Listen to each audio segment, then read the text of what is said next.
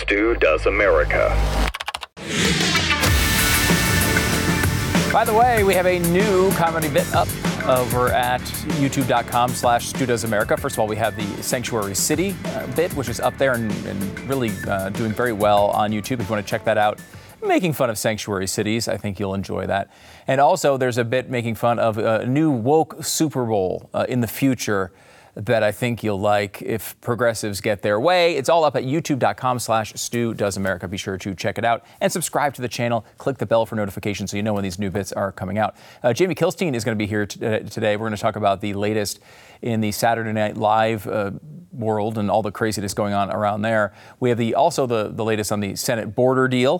But we're going to start by doing Super Bowl 58. And yes, it's that time of year. Very soon I will be leaving you and I will be going to beautiful Las Vegas, Nevada, home of, hookers and crack and whatever else happens on the Strip. Lots of stuff. But somehow the Super Bowl is going to be there too, right off the Strip. I mean, who would have ever believed it was possible? It's been a very, very long time. 58 Super Bowls. Of course, none have ever been in Las Vegas before. They just got a team. And, there's some things that are a lot different about the Super Bowl. Some things are staying the same, though. For example, Bud Light. Bud Light is been a constant presence at every Super Bowl pretty much for as long as I can remember. If you go back, I still will watch on YouTube with my kids the Bud Bowl commercials because I freaking love those things when I was a kid. The Bud Bowl was the best. They've always run commercials during the Super Bowl, and they're going to be running one here as well. And this is how this is being covered. After Bud Light's tough year, it's bringing in Post Malone, Dana White, and a genie for a Super Bowl reboot. And it's interesting to see them sort of constantly sort of flail to get back to the position they were at before they decided to give Dylan Mulvaney a can with her face on it. All this whole year, drops of 30, 40% in sales have led up to them really trying, I think, try to appeal once again to conservative drinkers when it gets sloshed on Super Bowl Sunday. And, Dana White's a great example of this. Dana White has kind of been a little defensive of Bud Light after that initial thing. And, people like Dana White. Conservatives like Dana White. They like him. They like guys punching each other in the face a lot. And it's something that, conservatives have, when they are trying to use the credibility of these figures to buy back an audience. And look, if you're consistent with that message over a long period of time, people probably will come back, right? I don't think people despise Bud Light till the end of time. I just felt betrayed by them or let down by them or just annoyed at their pandering, if nothing else. You saw Peyton Manning being used in one of those commercials. Now we're seeing Dana White as well. So in that way, the Super Bowl is similar. It's the same. It's a big event. It's going to be the most watched event of the year. We all understand that. San Francisco versus Kansas City in a good matchup, even though I can't stand San Francisco. I got to be honest with you. I would tell you, if I was okay with, who cares who wins this one? Honestly, on this one, I just can't stand San Francisco. I'm sick of Kansas City as well at some level, but not nearly as much as San Francisco. I just don't want to. I'm sick of them whining about every time they lose. So that's my own thing. That's my own preference. Anyway, while some things are staying the same, some things are changing in a big way. Of course, with the biggest change that everyone has to talk about as part of this is a federal law now. NFL Commissioner Roger Goodell welcomes the Taylor Swift effect with open arms. Shocking development there. I'm surprised the head of a giant sports league would welcome the fact that the most famous person in the world is just at their events all the time and they get to put them on camera for free. I'm shocked they would embrace that. Of course, as a sports fan, at times this can be a bit much. I don't necessarily need more coverage of Taylor Swift. What I do like is coverage of the actual game. That's what I like, but I understand it's a bigger event. The Super Bowl is bigger than just that. In fact, it goes all the way to our military when it comes to Taylor Swift. Bizarrely, the Pentagon has put out a statement about Taylor Swift and the fact that she is apparently not a psyop. The headline is, of course, wonderfully covered. Pentagon to MAGA world, you need to calm down over Taylor Swift. As if this isn't almost exclusively a media creation, right? I know there was a few people who were talking about this, but they did put this out. A Pentagon spokesperson actually gave this as a real quote. We know all too well the dangers of conspiracy theories. So to set this record straight, Taylor Swift is not part of a DoD psychological operation. period. Now, of course, the DOD has had psychological operations before, and they didn't tell you then either. That doesn't mean that Taylor Swift is part of anything here. She's just super famous and also liberal. So, yeah, is she going to be able to pull some voters over to Joe Biden if and when she endorses him, which of course she will. I mean, she's already been endorsing liberal candidates. It's not like some big secret. She's been doing it publicly for years and years and years. Whether that's going to affect the election is a whole other story. Another huge change in the Super Bowl, and this is one I never thought I would see in my life, was how the NFL has made a 180-degree turn on the issue of gambling. When I was a kid, they put Jimmy the Greek on the behind a fence so you could barely see him. And he'd give his one line that he talked about, and no one on any broadcast would even bring up betting lines. It never was part of it. For years and years and years and years, the idea of an NFL franchise in Las Vegas was unthinkable.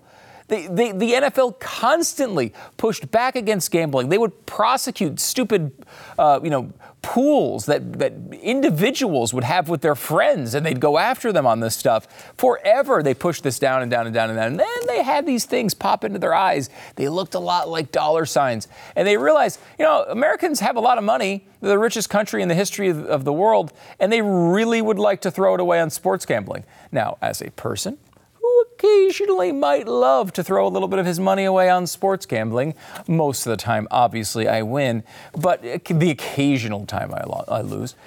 It's one of those things that is actually surprising. I mean, as a sports fan, the fact that 50 and 60 and 70% of the content that goes out from time to time is actually related to gambling is something that was never before even believed to be possible. I mean, you go back 10, 20 years, there's no way people thought this was going to happen. And now we're at a point where it really is part of the culture, and we're going to be in Las Vegas watching this happen. It's going to be amazing. Americans are going to be stepping up as well. They are expected to bet $23.1 billion on the Super Bowl. And of course, they were always spending billions of dollars betting on the Super Bowl, not 23 billion probably, but billions and billions. They were doing it overseas. They were doing it with local bookies. They were doing it with their friends. It's always been part of it. The fact that the NFL has decided, we're going to embrace this is really a huge change in our culture. I mean, it really is. I mean, listen to sports radio. 80% of the ads are about sports betting. And I have no problem with that. I enjoy to partake every once in a while. Look, people are like, well, it's bad for people. People get to make up their own minds on that, right? You get to make up your own minds. You have to be able to obviously bet within your limits and do all these things that are suggested.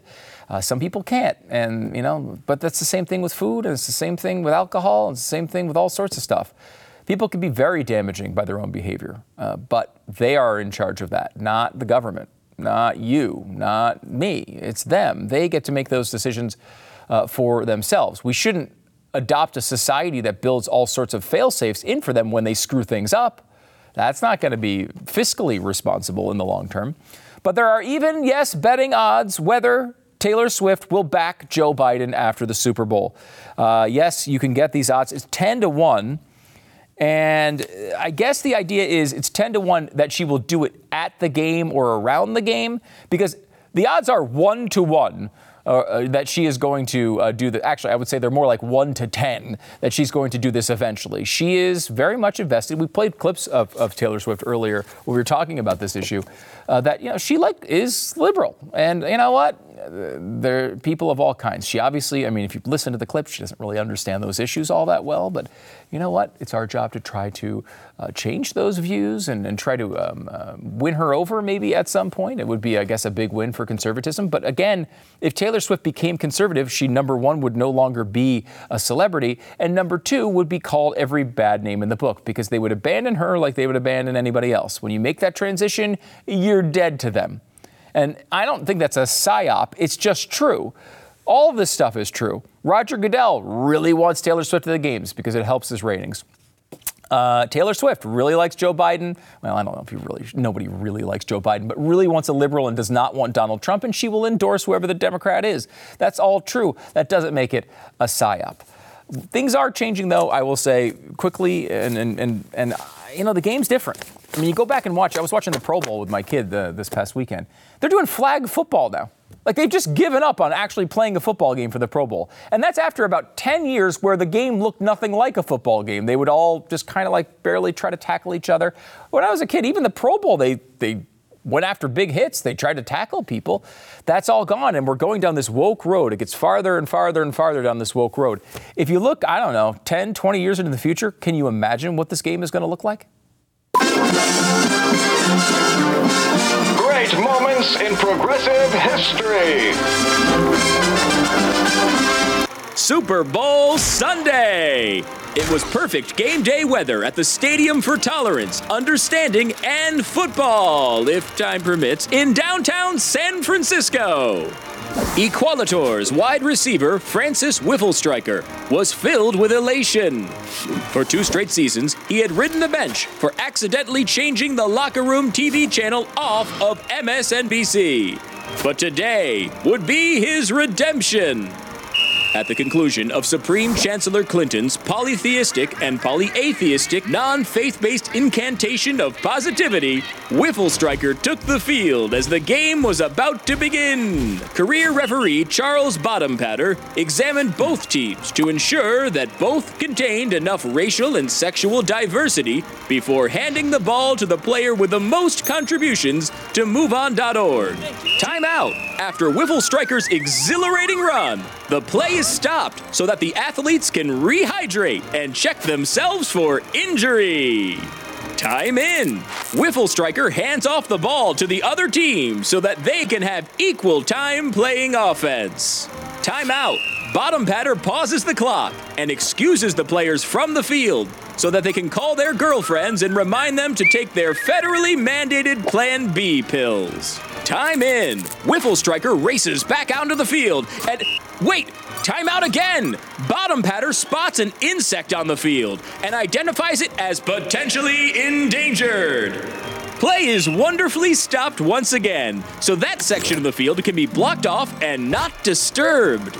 Time in. Whifflestriker is awarded a free touchdown for respecting all the other players' dietary preferences by eating mid-game sandwiches made of only whole grain bread and 3-day-old lettuce.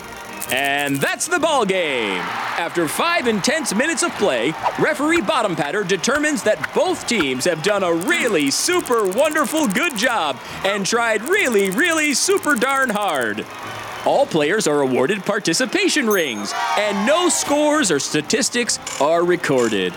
Supreme Chancellor Clinton congratulates the crowd for being in her presence and extracts a 15% game enjoyment tax before boarding her hoverjet back to the White Mansion. And that's another great moment in progressive history.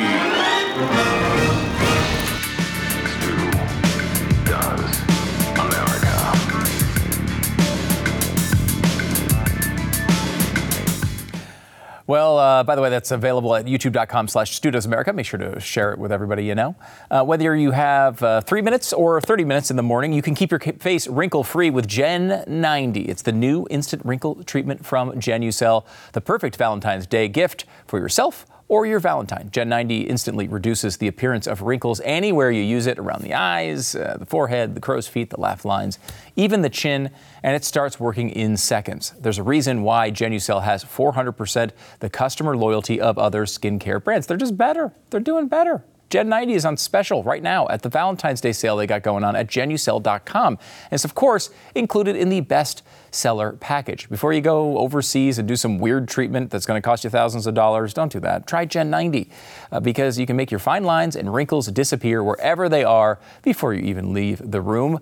And for Valentine's Day, order Gen 90 with every most popular package for over 70% off. You also get a free shipping situation going on and Valentine's Day spa box with every order. And that makes you look like you bought 2 things.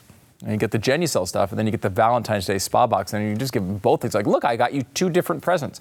Genucel.com/Stu. This is the strategy we're talking about. GENUCEL.com/Stu. It's Genucel.com/Stu. I'm happy to welcome comedian Jamie Kilstein back to the show. He is the host of The Back Row with Jamie Kilstein, which you can subscribe to wherever you get your podcast. Got the black and yellow thing going on, just like my set. Oh, yeah. You kind of got the same color scheme here. That was, should we not be doing the show together? Yeah, is this like a Highlander situation? yes, it can cause some sort of... I just walk out. Yeah. I want to talk to you about a bunch of stuff that's going on in the world. And I thought of you when I saw this post on social media from the Saturday Night Live account, which and they do this every, I guess, week or whatever, and they post what's coming up, and they got the musical guest, and they got the host. And the host in a couple weeks is Shane Gillis. Sure is. Which is just incredible. I know. Now, you know Shane, right? Like, I do. You're a comedian. You run in these circles. Yeah, he's great. Is he a good guy? Like, yeah, totally. Not a homophobic racist? Not a homophobic racist, just racist. Okay, just... No. I mean, just like such a good dude. And he talks about it. Mm-hmm. You know, I really look up to him in a couple ways because he got canceled and more successful than me. So, like, really just eyes on the prize for me. But he didn't go, you know, so many times now we see if somebody gets canceled by the left, they're suddenly just like, well, I always watch Tucker Carlson. It's like, always? Really? Yeah, right. You're suddenly like, Right. okay. Yeah. And I think that even me being moderate and being friends with guys here, people just go, oh, there's that horrible term where they go, he's a grifter. Right. You know, he changed one political view in his 41 years on Earth. It's a grift. Right. And I'm like, yo, I wish I was grifting. I would be making so much more money if I was grifting.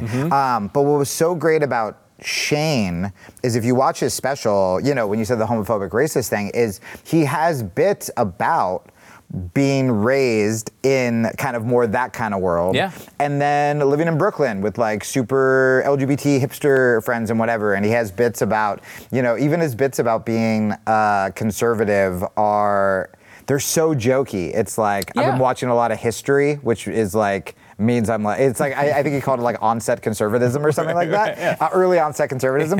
And, but he didn't try to like play politics. He truly proved, and man, is he funnier than me, because he truly proved if you are just so funny, you don't have to pick a side, left or right. You can just be funny, which is really what it should be, you know? Like, every once in a while, there's this debate where like either some liberal will post George Carlin and be like, man, he had it right for the left. Yeah. And then a week later, some conservative posts the same clip and he's like, that guy, like total conservative. And it's like, that's what comedy should be. And I think now, and I used to do this from the left, kind of. I mean, I criticized the left a lot, which is why I never went, what's the word I'm looking for? Successful. But like when I was super left, like I went on Conan and like I was talking about Obama drone strikes because I talked about Bush drone strikes. So I go, okay, well, it's just a cooler guy doing it. Like I like Obama's Spotify playlist. I'm sure way better than George Bush's. But we see now it's like you have to have a Trump joke, and if you have something that like skews to the right, like Shane, honestly, Shane just looks conservative. He does. And so people sort of automatically put him in this camp, like conservatives aren't allowed to be funny, and then they just dug and they found an out of context clip from his podcast where he was actually like making fun of like a racist type character, using very edgy language. SNL fires him.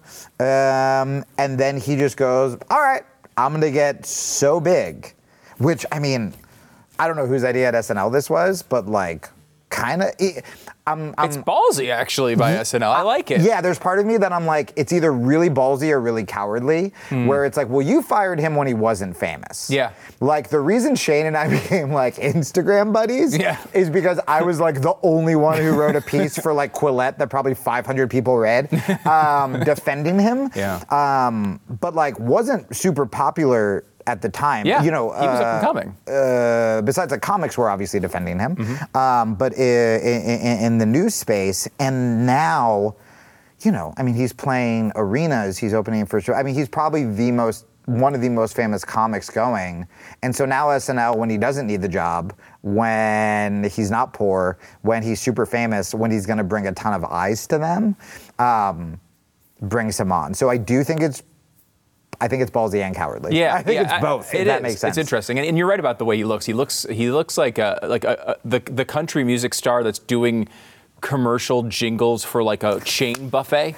Like not an actual star. Like he just got divorced, but he hasn't written the album about divorce yet. Yeah, so he's like in that in between. Perfect area. On him on SNL, which I think is interesting, it kind of brings up this idea, like, is cancel culture dead? Right? Like they just canceled this guy 2 years ago, was it? He was out of a career. He was able to go around this entire infrastructure. Yeah. And now, 2 years later, he's hosting SNL. Is it dead? Is it on the ropes? Or am I just too optimistic? No. So that's interesting, right? Because Louis C.K., probably the most famous canceled comedian, he will still play the Garden. He still has all these specials. He still plays theaters. But the mainstream has not accepted him at all. And so every time he does a show, I still see there are still protests and stuff like that. Now, like very different in nature, right? There were like sexual accusations with Louis, whereas Shane like said something that I think most people saw that and were like, I know I'm supposed to be mad, but like, you know. And now Shane has become sort of so like beloved that's like kind of easier to push away.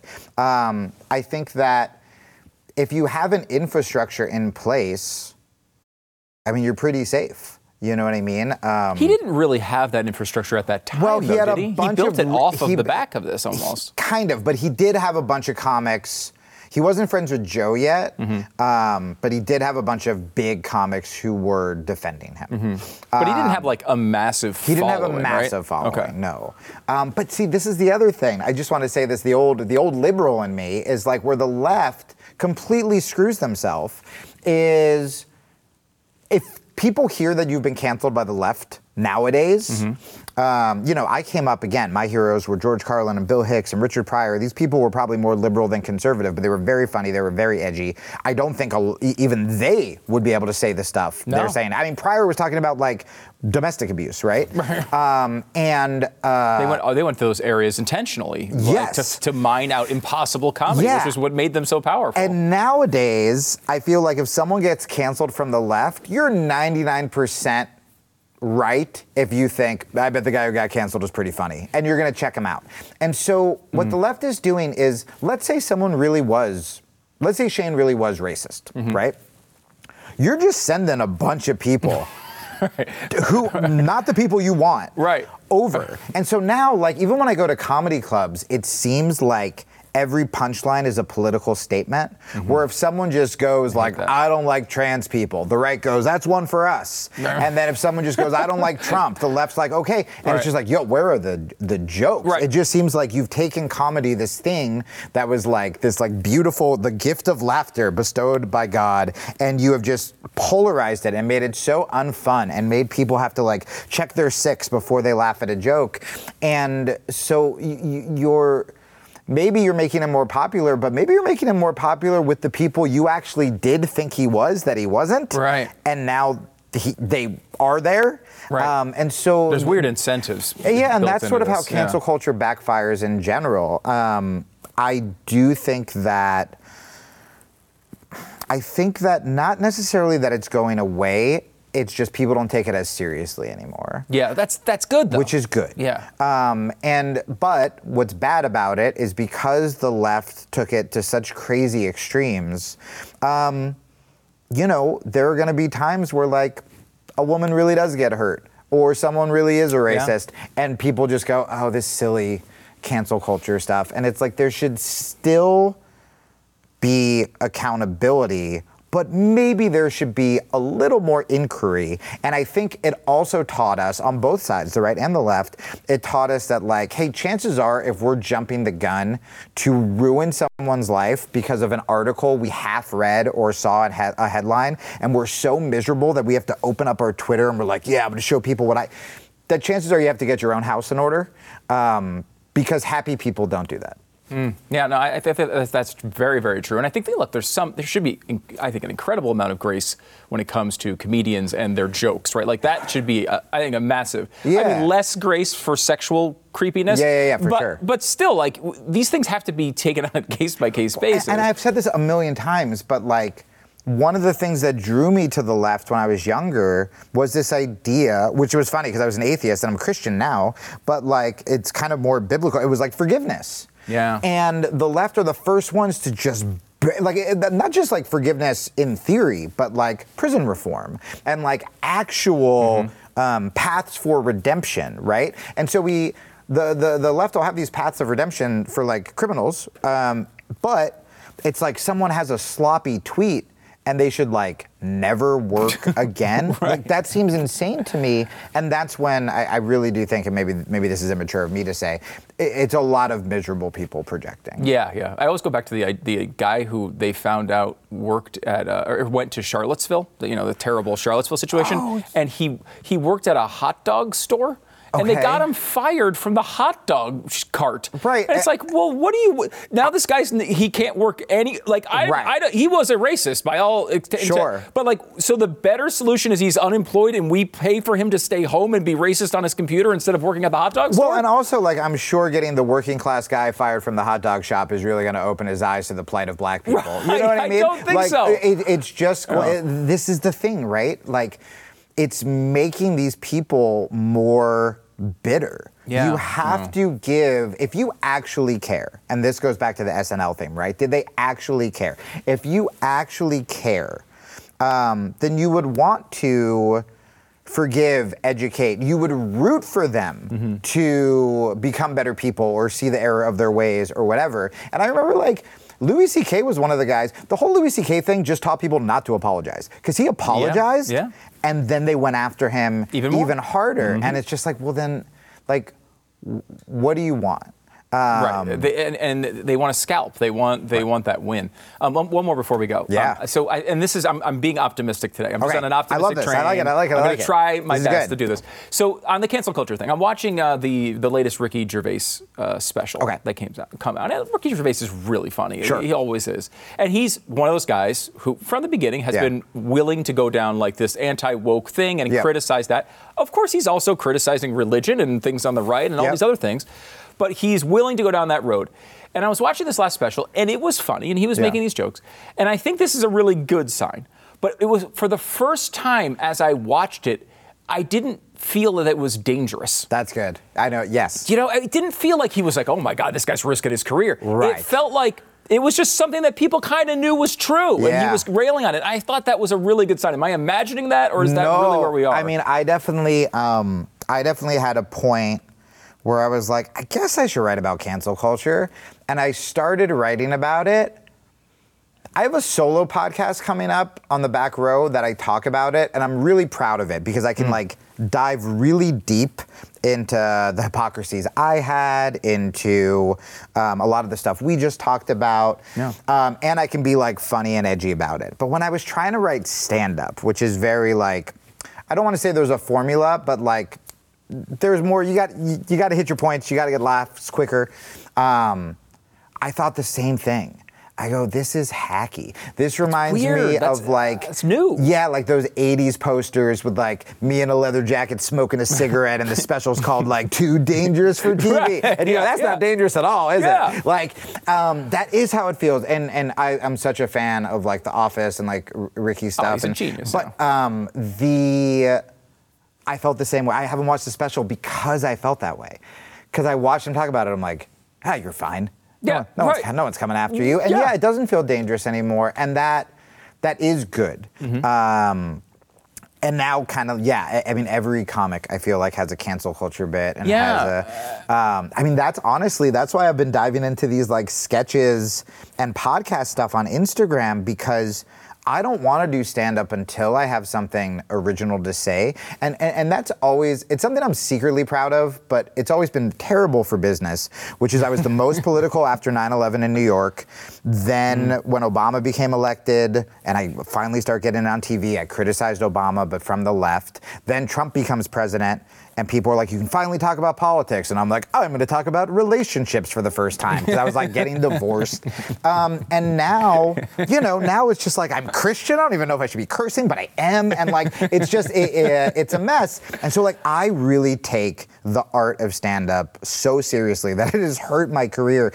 And everyone is so angry and they're saying the same things on both sides that I'm like, until I have something that is so interesting, and this is gonna sound horrific and like old liberal 17-year-old Jamie, but like maybe make a difference. Like I feel like I can do that on the podcast.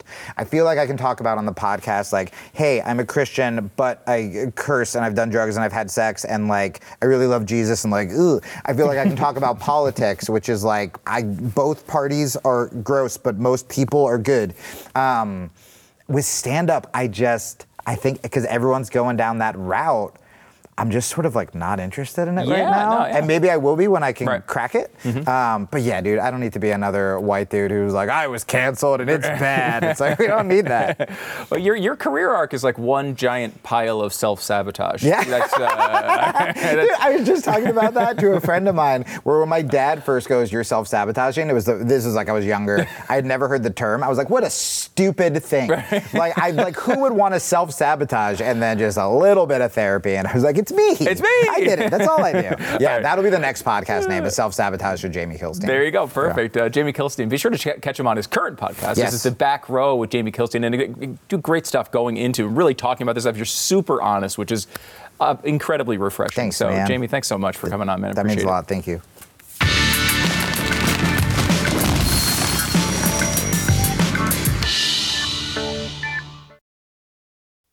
So there's been a lot of conversation about whether the House will block this big border bill that they're calling it. Actually, they're not even going to get that through the Senate. The Senate GOP is going to block the border deal, leaving the Ukraine situation in limbo. Maybe next week we'll go into, you want to talk about a deal here? We'll craft one for you. Maybe we'll do that next week.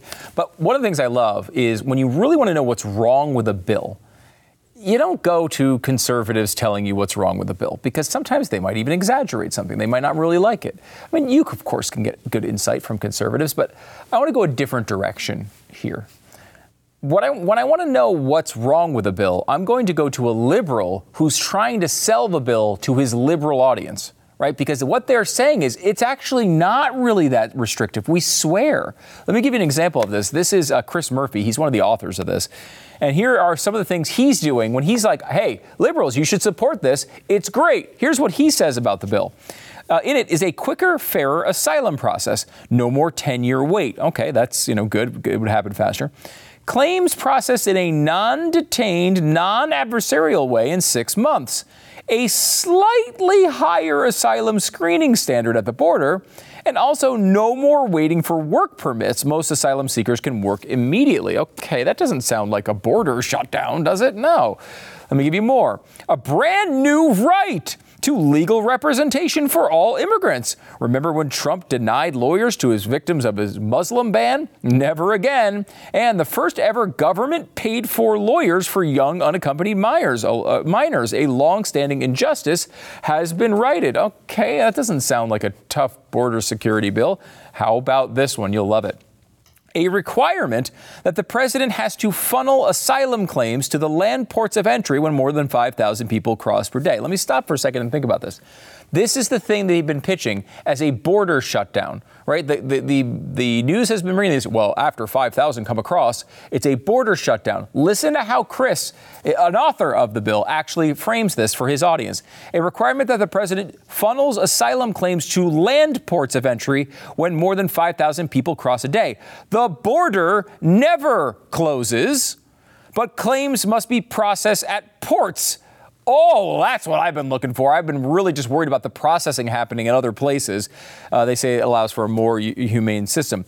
Then, but more important checks on that power, it can only be used for a limited number of days per year. Oh, we're learning all sorts of things. It sunsets in 3 years, just goes away, poof. Emergency cases that show up in between ports still need to be accepted. Oh, so you're just going to say every one of them is an emergency, so the same thing will continue. The ports must process a minimum of 1,400 claims a day. So not a border shutdown, but you're funneling them to ports, and then you're taking a minimum number of 1,400 per day. That's different than a border shutdown, just so you're aware. And then he says you can't reduce arrivals at the border without allowing for more legal immigration. So more visas, exclamation point. 50,000 extra employment and family reunification visas each year for the next 5 years, and a brand new visa category to allow all non-citizens to visit family in the U.S. How about that one? Just to throw it in at the end. A new visa category. Anyone can come and visit their family members. Well, what happens when they decide to stay? Then what? Do they get deported? Probably not. This is just some of the fun in this border bill. And look, I would tell you to go call your congressperson, but the bottom line is it's not going to be passing anywhere near this current form anyway. You may want to give yourself a little bit of a break because this thing's going nowhere.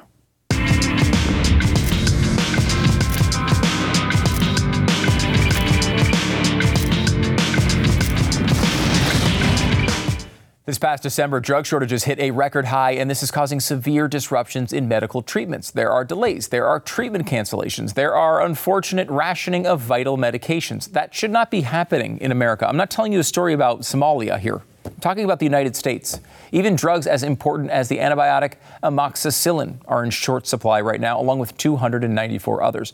So what do you do about this? Well, you need to prepare somehow, right? Doctors are saying they don't even know who to give medication to.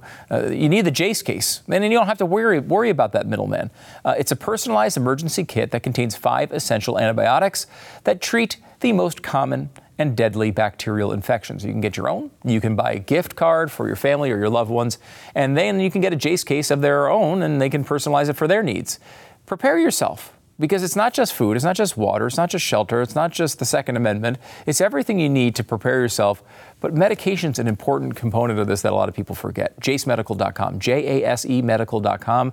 Enter the code STU at checkout, and you'll get a discount on your order. The code is STU at JaceMedical.com, JASE Medical.com.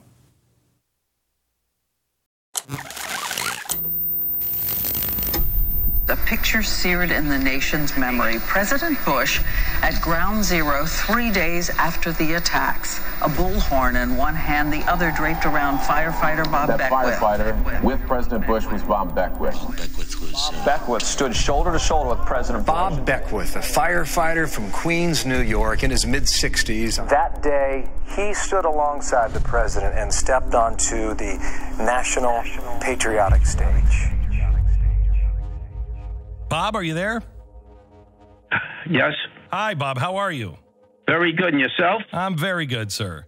Very good. I just wanted to touch base with you, your experiences with 9/11, because I painted a painting of you a couple of weeks ago for an auction. And as I was painting you, I thought, I know this man's story, but not really. First of all, where were you on 9/11 when it happened? When it happened, Glenn, my daughter had called me that my grandson, going to school on his bicycle, was hit by a car about 2 blocks away from me. And I ran over there to see what was happening, and I saw him on the ground, but he was moving, so that was a plus. And I found out from the ambulance driver what hospital they were taking him to. And I came home to get my car.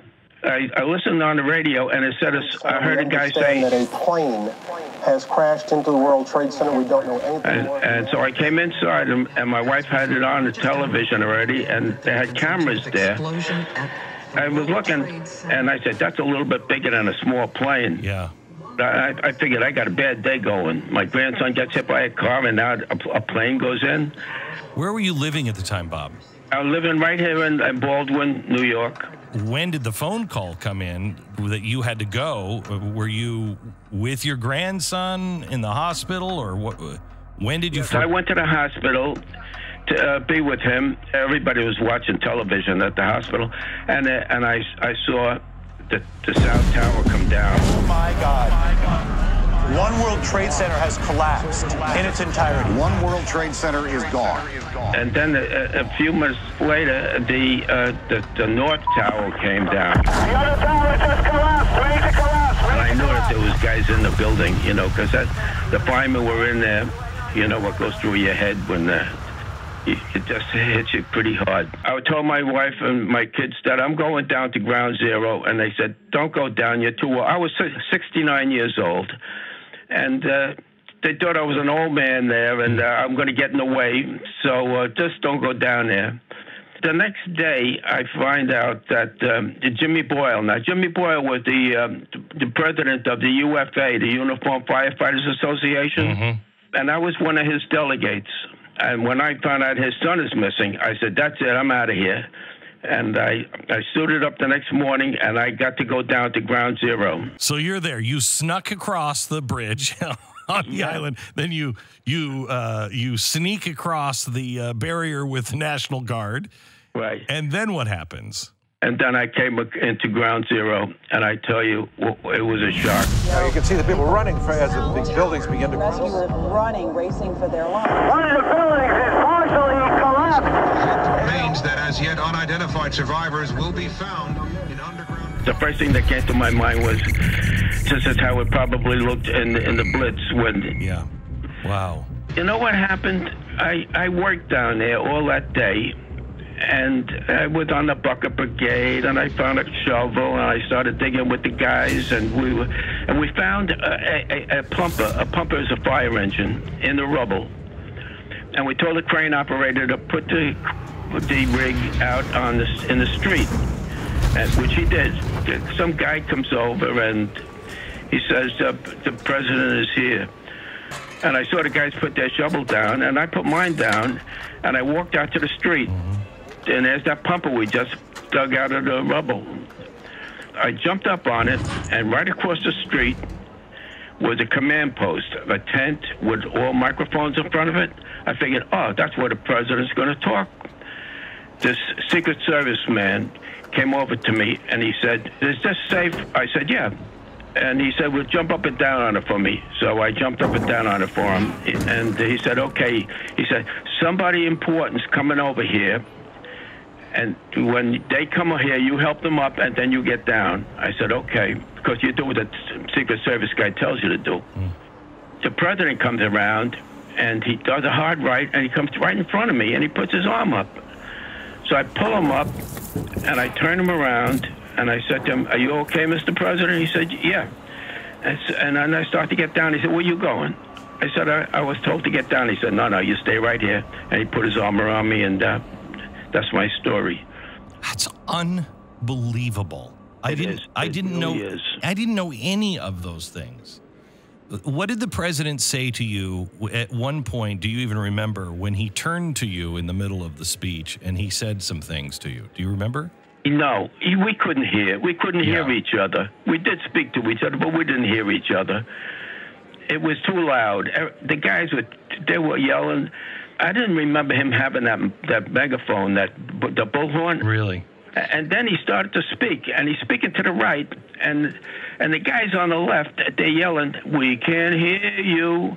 And then he turned to the left with the bullhorn, and he said, I can hear you. And the whole world hears you. And the people who knocked these buildings down will hear all of us soon. They went crazy. They went nuts. They started chanting USA, USA, USA. And it was, he said everything in those 3 sentences. Well, as I mentioned, I am going to the Super Bowl here, and I'm going to be off for a couple of days. I will be honest with you, I'm fully in vacation mode right now. Like, my brain is already there, and I'm very excited about it. It's going to be a fun weekend. Wish us luck as to get through the Vegas craziness in one piece. If you want to check out the bits that we have up, there's a bunch of them up there. There's the Super Bowl bit that you saw in today's show, which is a lot of fun. This week, you got Sanctuary City, which is going gangbusters on the internet. Solar rollers up there, lots of fun stuff. So anyway, I'm done already, so I'm just going to go. See ya. Bye. Yeah, we'll see you whenever.